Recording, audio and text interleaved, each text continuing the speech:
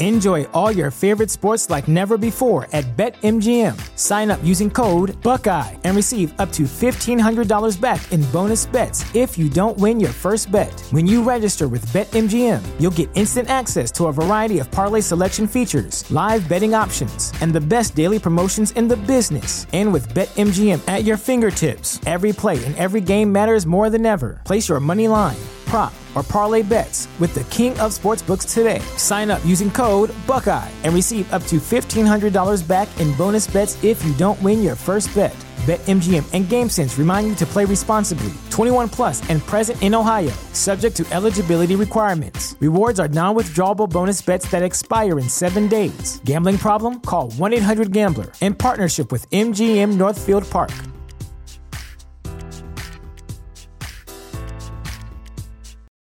For the ones who work hard to ensure their crew can always go the extra mile, and the ones who get in early so everyone can go home on time, there's Grainger, offering professional-grade supplies backed by product experts so you can quickly and easily find what you need. Plus, you can count on access to a committed team ready to go the extra mile for you. Call, click Grainger.com, or just stop by. Grainger, for the ones who get it done. Hey guys, on today's pod I brought on Jeff Garcia of Locked On Spurs. He provided us with a different perspective, what Spurs fans are feeling from the trade, gave us a little bit of background about Kawhi Leonard, Danny Green, and a couple other things. He's been covering the Spurs for a while now, and I really think is one of the best guys out there. If you're ever interested and want to listen to his pod, it's checked out Locked On Spurs. It's really great. I don't think you'll find a better Spurs podcast out there, which makes sense because I think Jeff's one of the best guys covering the Spurs today. And I think it showed because we had a really great talk. Hope you guys enjoy. McGrady will make the pass. McGrady looking. Loops it in. Carter's going to get a shot off. He does. Got it! Ross and Amir. Here's Jose. 3 seconds. Gives it to DeRozan. DeRozan's fading. What a tough shot. And it goes! DeRozan with plenty of time. It's 5 seconds. DeRozan on the drive and kick. From the corner, Van Vliet, then good, a 2.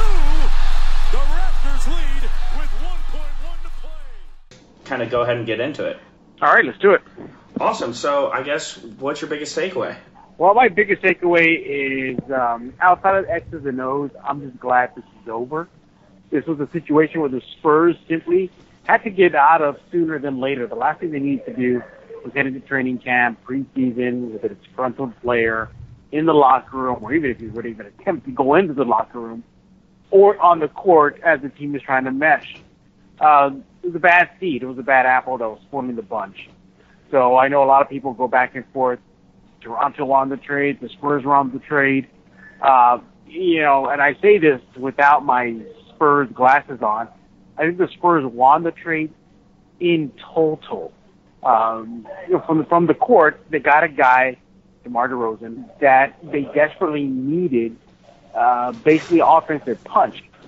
Last year, the Spurs' biggest Achilles heels was the offensive end. Their defense was kept them into games, kept them into the postseason.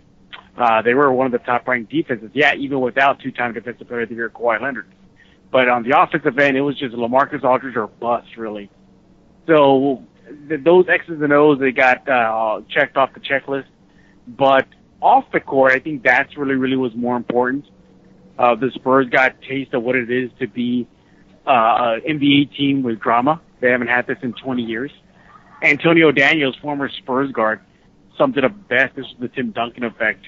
You go from what Tim Duncan was to what he is left behind, the void that can never be replaced, and the Spurs were looking at Kawhi to be that filler, to be that void filler from Tim Duncan moving forward, and he just wasn't that.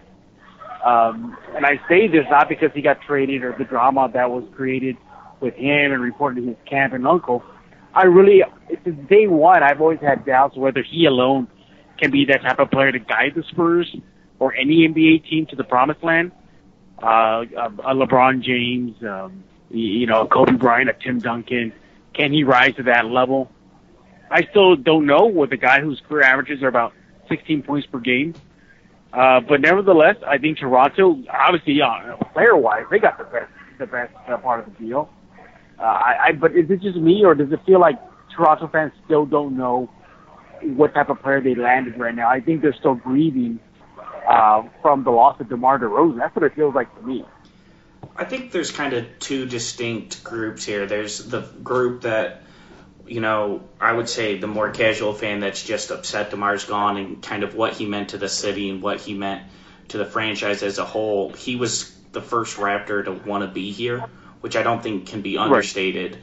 In the fact that, Vince left, Bosh left, DeMar was the one who stayed, and he's the one that proved loyal over again. And that's great, but at the other end, I think there's another group that kind of was sick of the stagnant group Raptors that have been over the past couple of years. Toronto, obviously, it's a joke that their postseason struggles, and I think that something had to change. You can't just keep running back the same team and expecting different results. Something had to change if you really wanted to see this team prosper. Yeah, and Masai Ujiri really changed things up. If a real change is going to happen in Toronto, I would expect something like OG or Lowry. But for him to go all out and go with a franchise player, the guy who was Mr. Toronto, I thought that was very risky because you're more well versed in this area than I am. But if this experiment or this risk fails, do you think his job could be on the line? I'm not sure. I would say no. I think it was risky in a way because you did offer up the best player, perhaps the best player in franchise history. I would argue Vince Carter, but you're splitting hairs either way.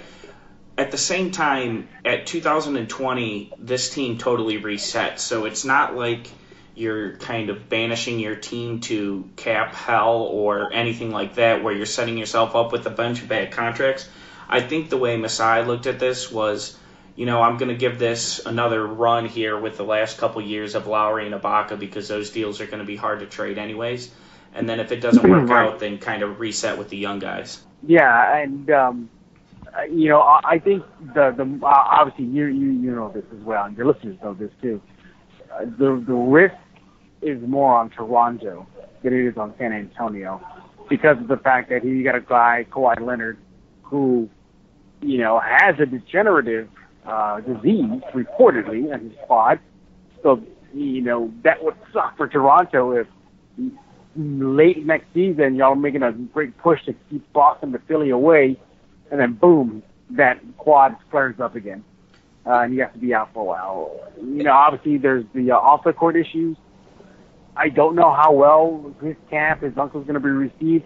I know Kawhi, his uncle, and his camp are public enemy number one. Jaja Pachulia loves that right now because he was the public enemy number one, no longer. That now goes to Kawhi Leonard and his camp. So there's that. And then there's also, too, he's going to need to get back in game shape. He's been practically out for over a year now playing ball. And, can he get up to speed quickly? I saw a photo of him with Toronto Brass, and from my point of view, covering him since he was a rookie and being there the moment he was traded from the Pacers to the Spurs in Brooklyn, he put on some size. He got a little heavier, so hopefully he can get back in game shape. But look, is he a top 5 player? Yeah.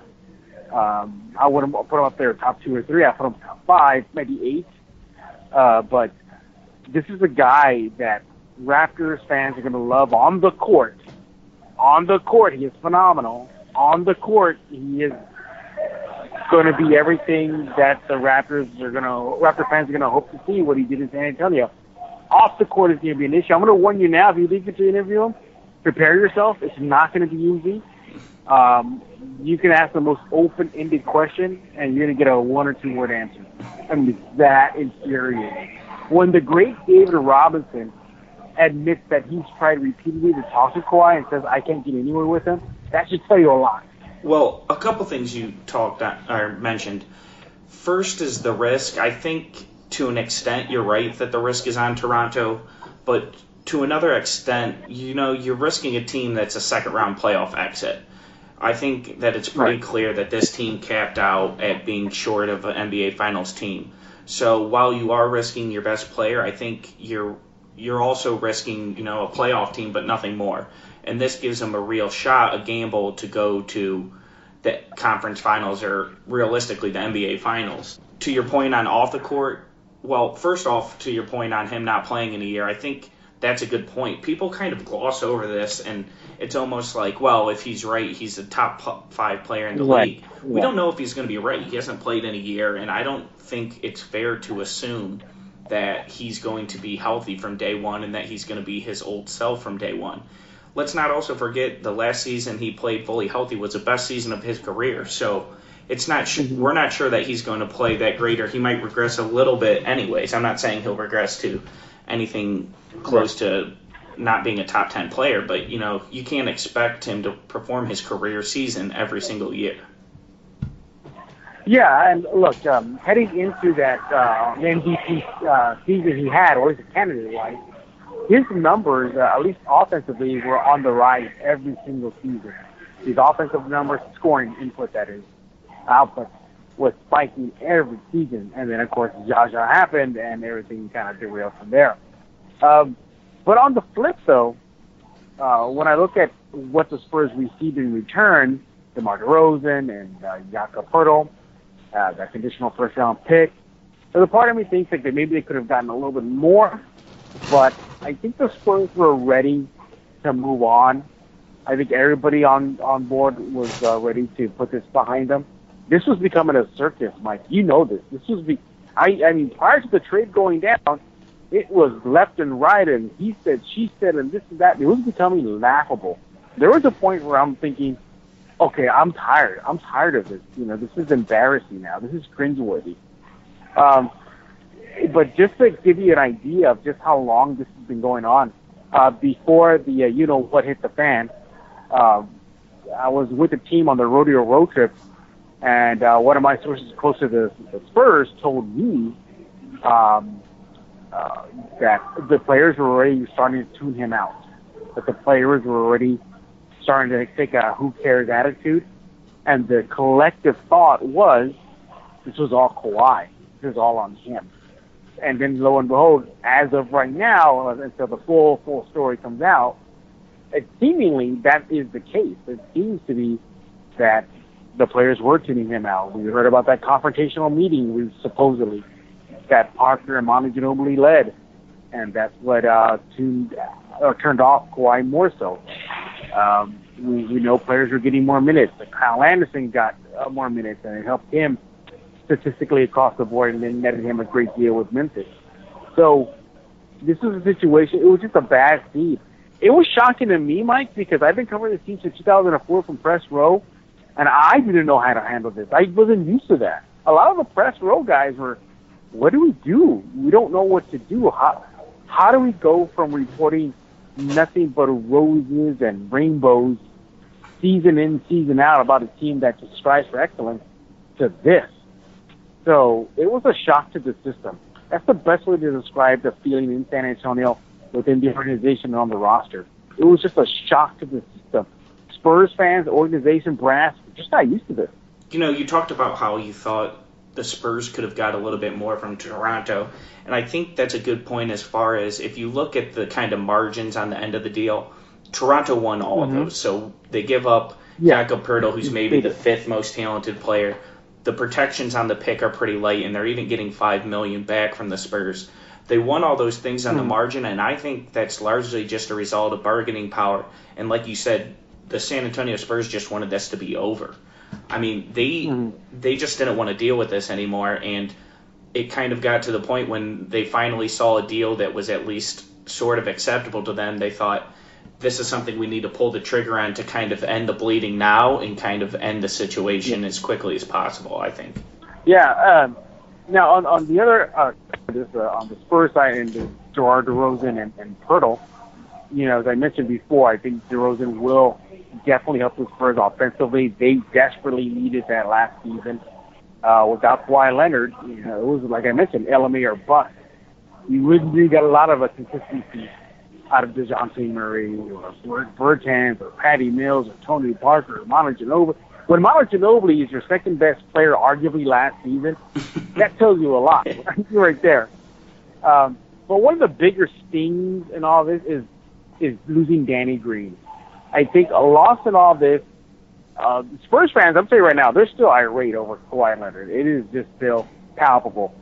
I'm going to be love going to that first game in San Antonio, Toronto versus Spurs.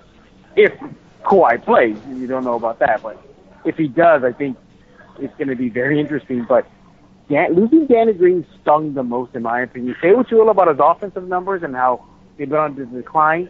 His defense was just so superb, and the Spurs took a 1-2 punch hit on the defensive end, losing Kawhi Leonard and losing Danny Green.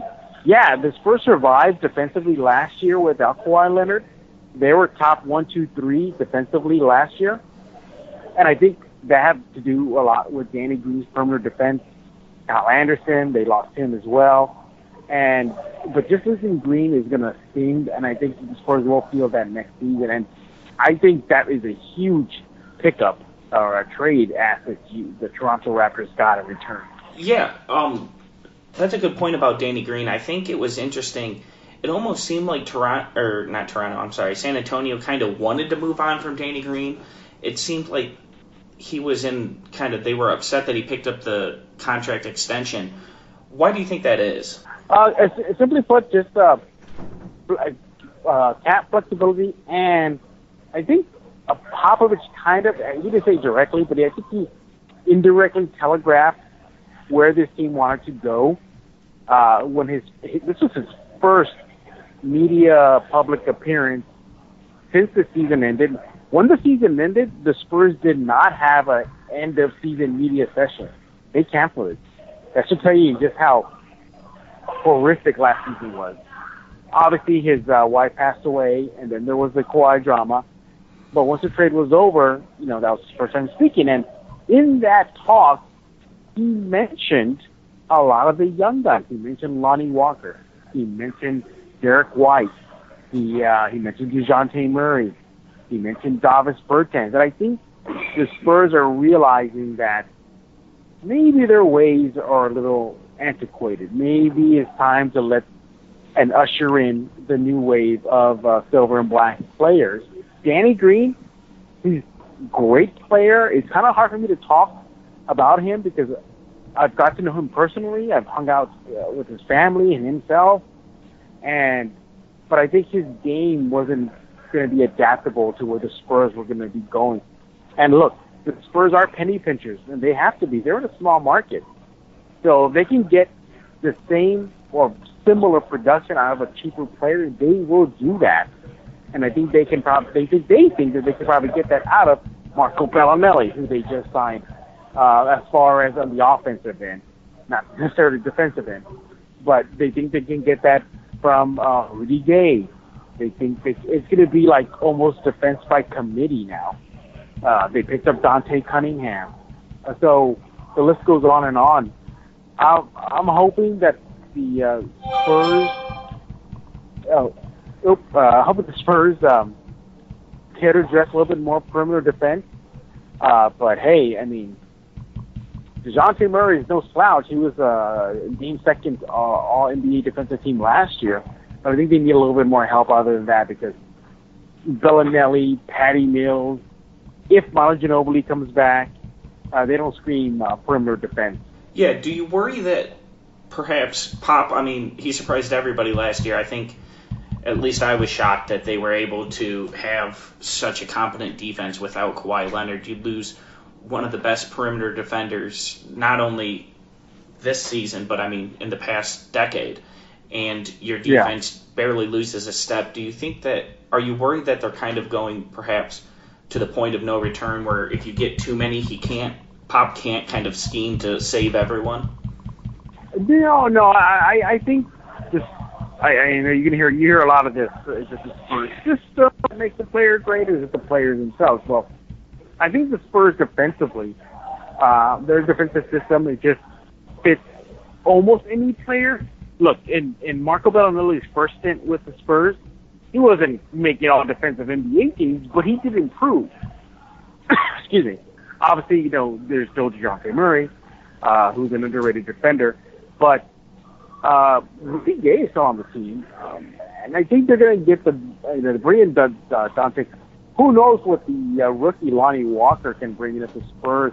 Popovich will let his rookie short leash a little longer. The kid can play some defense. So I think this is a situation where the Spurs need to look at, as I mentioned, that interior, I think they'll be fine. LaMarcus Aldridge, I think I read a little bit on Pirtle. It looks like he can play some defense from what I read. And obviously, correct me on that. And so I think interior, they'll be fine. It's just on the perimeter, I think they need a little bit of help, because when you're going to entrust a DeJounte Murray, a third-year guard, no slouch, at least not of yet, but he can't handle by himself the likes of James Harden, Chris Paul, Steph Curry, Klay Thompson. That's where Danny Green would come in. Danny Green would check all those guys. So it's going to be interesting territory the Spurs are entering this coming season defensively. When you mentioned Pirtle, I think he's an excellent defender. His advanced statistics around the rim and his defense around the rim actually rivaled that of the top players in the league with Joel Embiid and Rudy Gobert. Obviously, I don't think that he's on that level of a defender, but he's very good blocking shots. He's got quicker feet than you would think. He's not quite a switch guy where you would feel comfortable, but I think he can handle most threes in that regard, and is actually pretty nimble on his feet and is always aware, always knows where he's going. Jakob Pirtle, to me, is the example of a guy that you absolutely want on your team, but he's not really changing the outcome of your team. He's someone who I think projects to be a 10th to 20th best center in the league, and I think that's something that's a real valuable asset to have, even if it doesn't necessarily change the trajectory of your team. I was reading on Jakob, and lo and behold, I think he had his first career triple-double against the Spurs. I mean, a double-double against the Spurs in San Antonio back in October, and he got a double-digit points and double-digit rebounds. So nice little footnote there. But also read too that he's pretty good as far as protecting the rim. I believe, correct me if I'm wrong, did he have 5 blocks in a game during the season last year, or was that in his rookie season? No, that was last season. He had that. I'm not 100% sure, but I would be pretty confident in it. The Spurs need that desperately because they cannot count on a guy like Pau Gasol to do that consistently. They can't count on, a Davis Bertans, who technically is a big, but he's a stretch 4 big and, not known for playing in the paint. And then, of course, I think that's another reason why they brought in Dante Cunningham. So I think the Spurs will be okay next year. I think they'll probably still do some tinkering, maybe look at the waiver wire. But I'm expecting the Spurs team to just be really tinkering with the lineup as the season rolls on, because the way it's set right now, they can do a lot of different things interchangeable. And that's where DeMar DeRozan comes in. Now the Spurs have an inside threat, LMA, and an outside threat, DeMar DeRozan. I think he was posted with 52 points last year. So that's awesome to hear. The thing is, though, I think as reality sits in, his days of maybe being an all-star could be over because, playing in the West, there's some top-quality guys at his position. Right. He could have a better season. He was a starter for the East last year. Yeah. He could have a better season and theoretically not start not even get in the game for the West next year, which is totally crazy when you talk about things. And it's also important to know that the Spurs were a 47-win team last year without Kawhi Leonard. So you're basically adding DeMar DeRozan and Jakob Pirtle for Danny Green. So when you look at them, and yes, the West has gotten better as it seemingly does every year, but you can't underestimate the fact that they didn't have that 47 wins wasn't with Kawhi Leonard. That was without Kawhi Leonard. And adding these two players is almost undoubtedly going to make them better next season. Yeah, are they going to challenge for the title? No. Are they going to make a deep postseason run? Nah. Will they be fighting for 6, 7, 8? Oh, yeah, I think they'll be in that range right there. But And again, I'm looking at the deal itself. It made waves obviously across the NBA, especially in Toronto, and San Antonio. But one thing that's still kind of lingering with me, and it got me a little nervous, is the fact that DeMar really took the trade hard, really took it difficult. Of course, there were reports, of miscommunication regarding his stay in Toronto. We heard the Masai apology during the press conference, but I just hope that's not a thing that's gonna linger with him as the season goes on, because it looks like he still hasn't come to grips with it. Can you help me on this aspect of DeMar? Yeah, I wouldn't worry about it too much. I think that DeMar is someone who kind of just goes all in wherever he's at, and Toronto received that for the better half of last year, and he's someone that I would never question his readiness to play or anything like that. I think that his sadness of leaving Toronto is more just a result of him coming there as a 19-year-old, this being really the city he's only known as an adult. So I wouldn't worry about it too much, and I would expect at least by the time the season starts, perhaps it's a little weird for him at first, but overall he's someone that I would never worry about being ready to play day in, day out. Yeah, I agree with you there. Now, there is some good news as far as his acclimation to San Antonio. He's going to rejoin Rudy Gay. I think they were like best buds when they played in Toronto. It's almost like a Toronto reunion in San Antonio.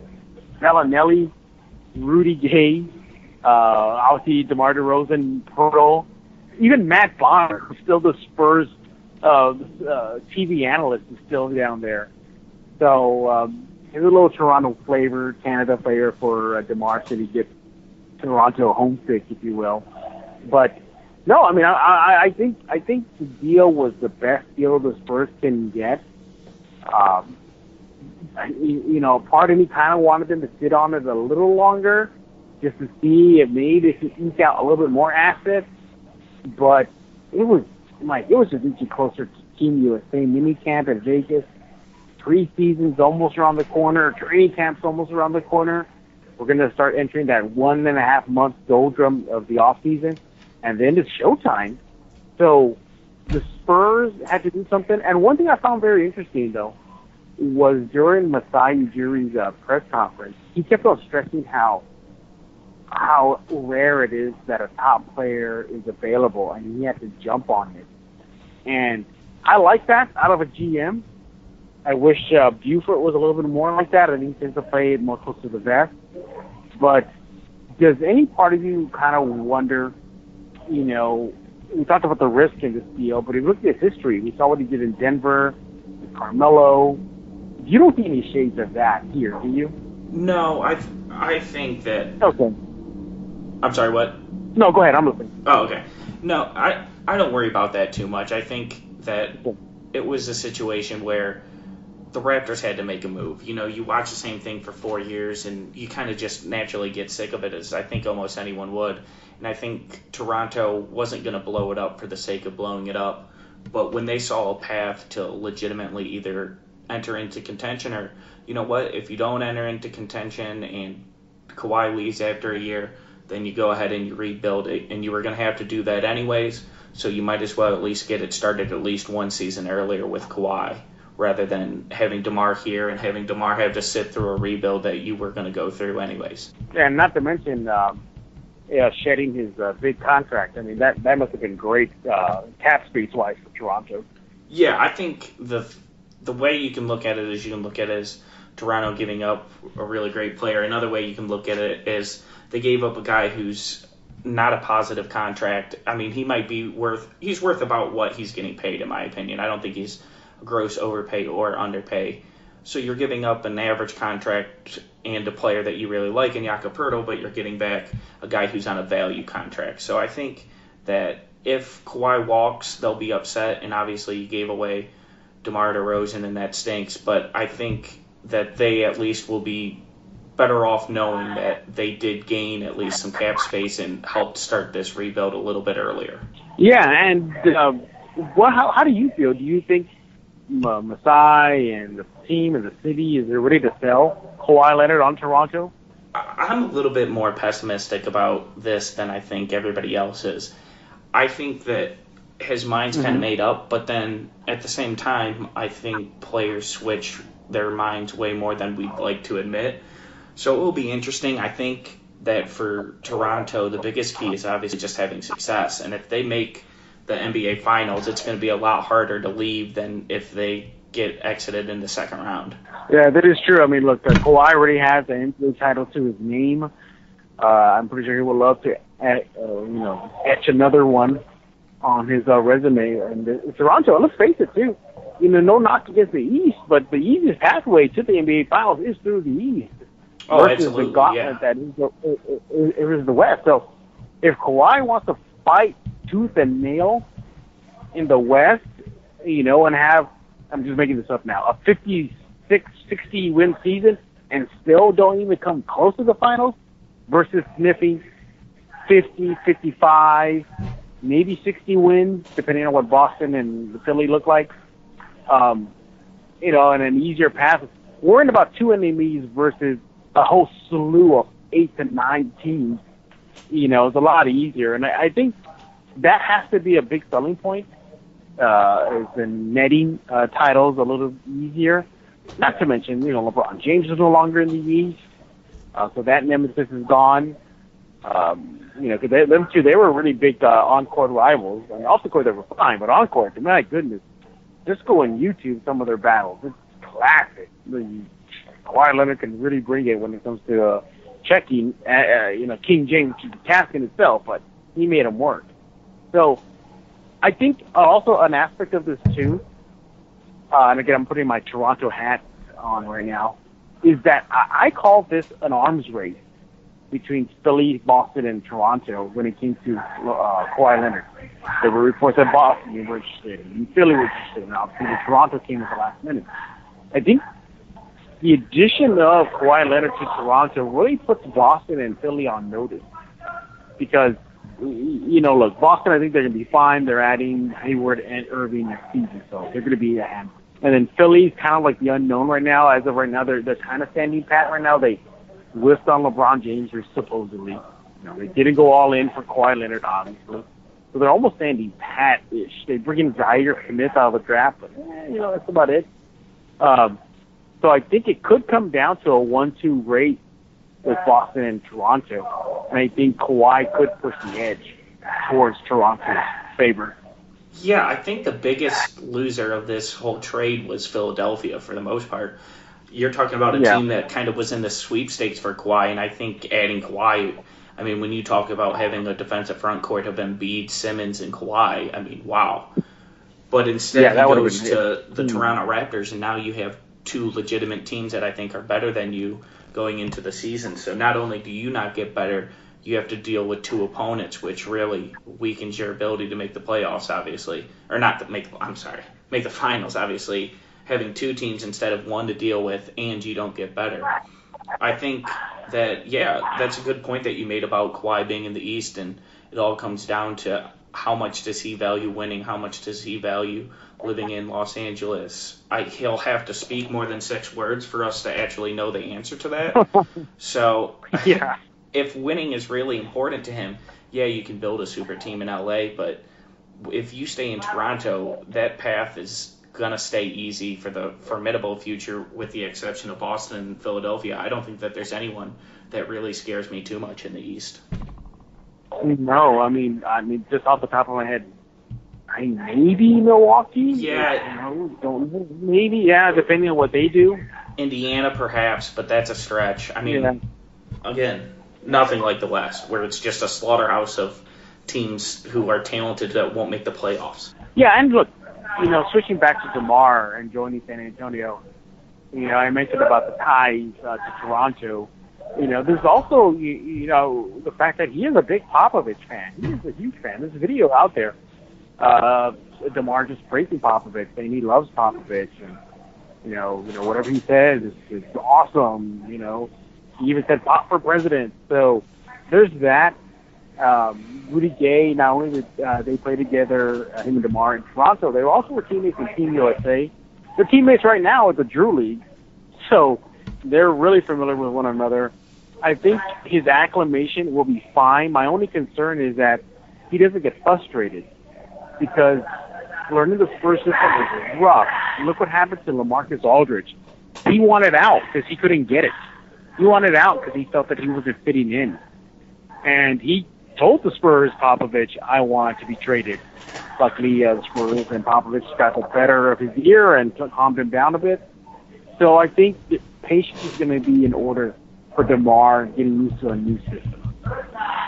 That's a good point. And I hope that at least Kawhi, if he does have those same frustrations integrating himself into a new system, we don't see a shutdown similar into the matter that you did last year. Yeah, that is true. And it's like that ex-girlfriend. I'm like, well, she's your problem now. When you need mealtime inspiration, it's worth shopping Kroger, where you'll find over 30,000 mouth-watering choices that excite your inner foodie. And no matter what tasty choice you make, you'll enjoy our everyday low prices, plus extra ways to save, like digital coupons worth over $600 each week. You can also save up to $1 off per gallon at the pump with fuel points. More savings and more inspiring flavors make shopping Kroger worth it every time. Kroger, fresh for everyone. Fuel restrictions apply. Save big on brunch for mom, all in the Kroger app. Get 16-ounce packs of flavorful Angus 90% lean ground sirloin for $4.99 each with a digital coupon. Then buy 2, get 2 free on 12 packs of delicious Coca-Cola, Pepsi, or 7-Up, all with your card. Shop these deals at your local Kroger today, or tap the screen now to download the Kroger app to save big today. Kroger, fresh for everyone. Prices and product availability subject to change. Restrictions apply. See site for details.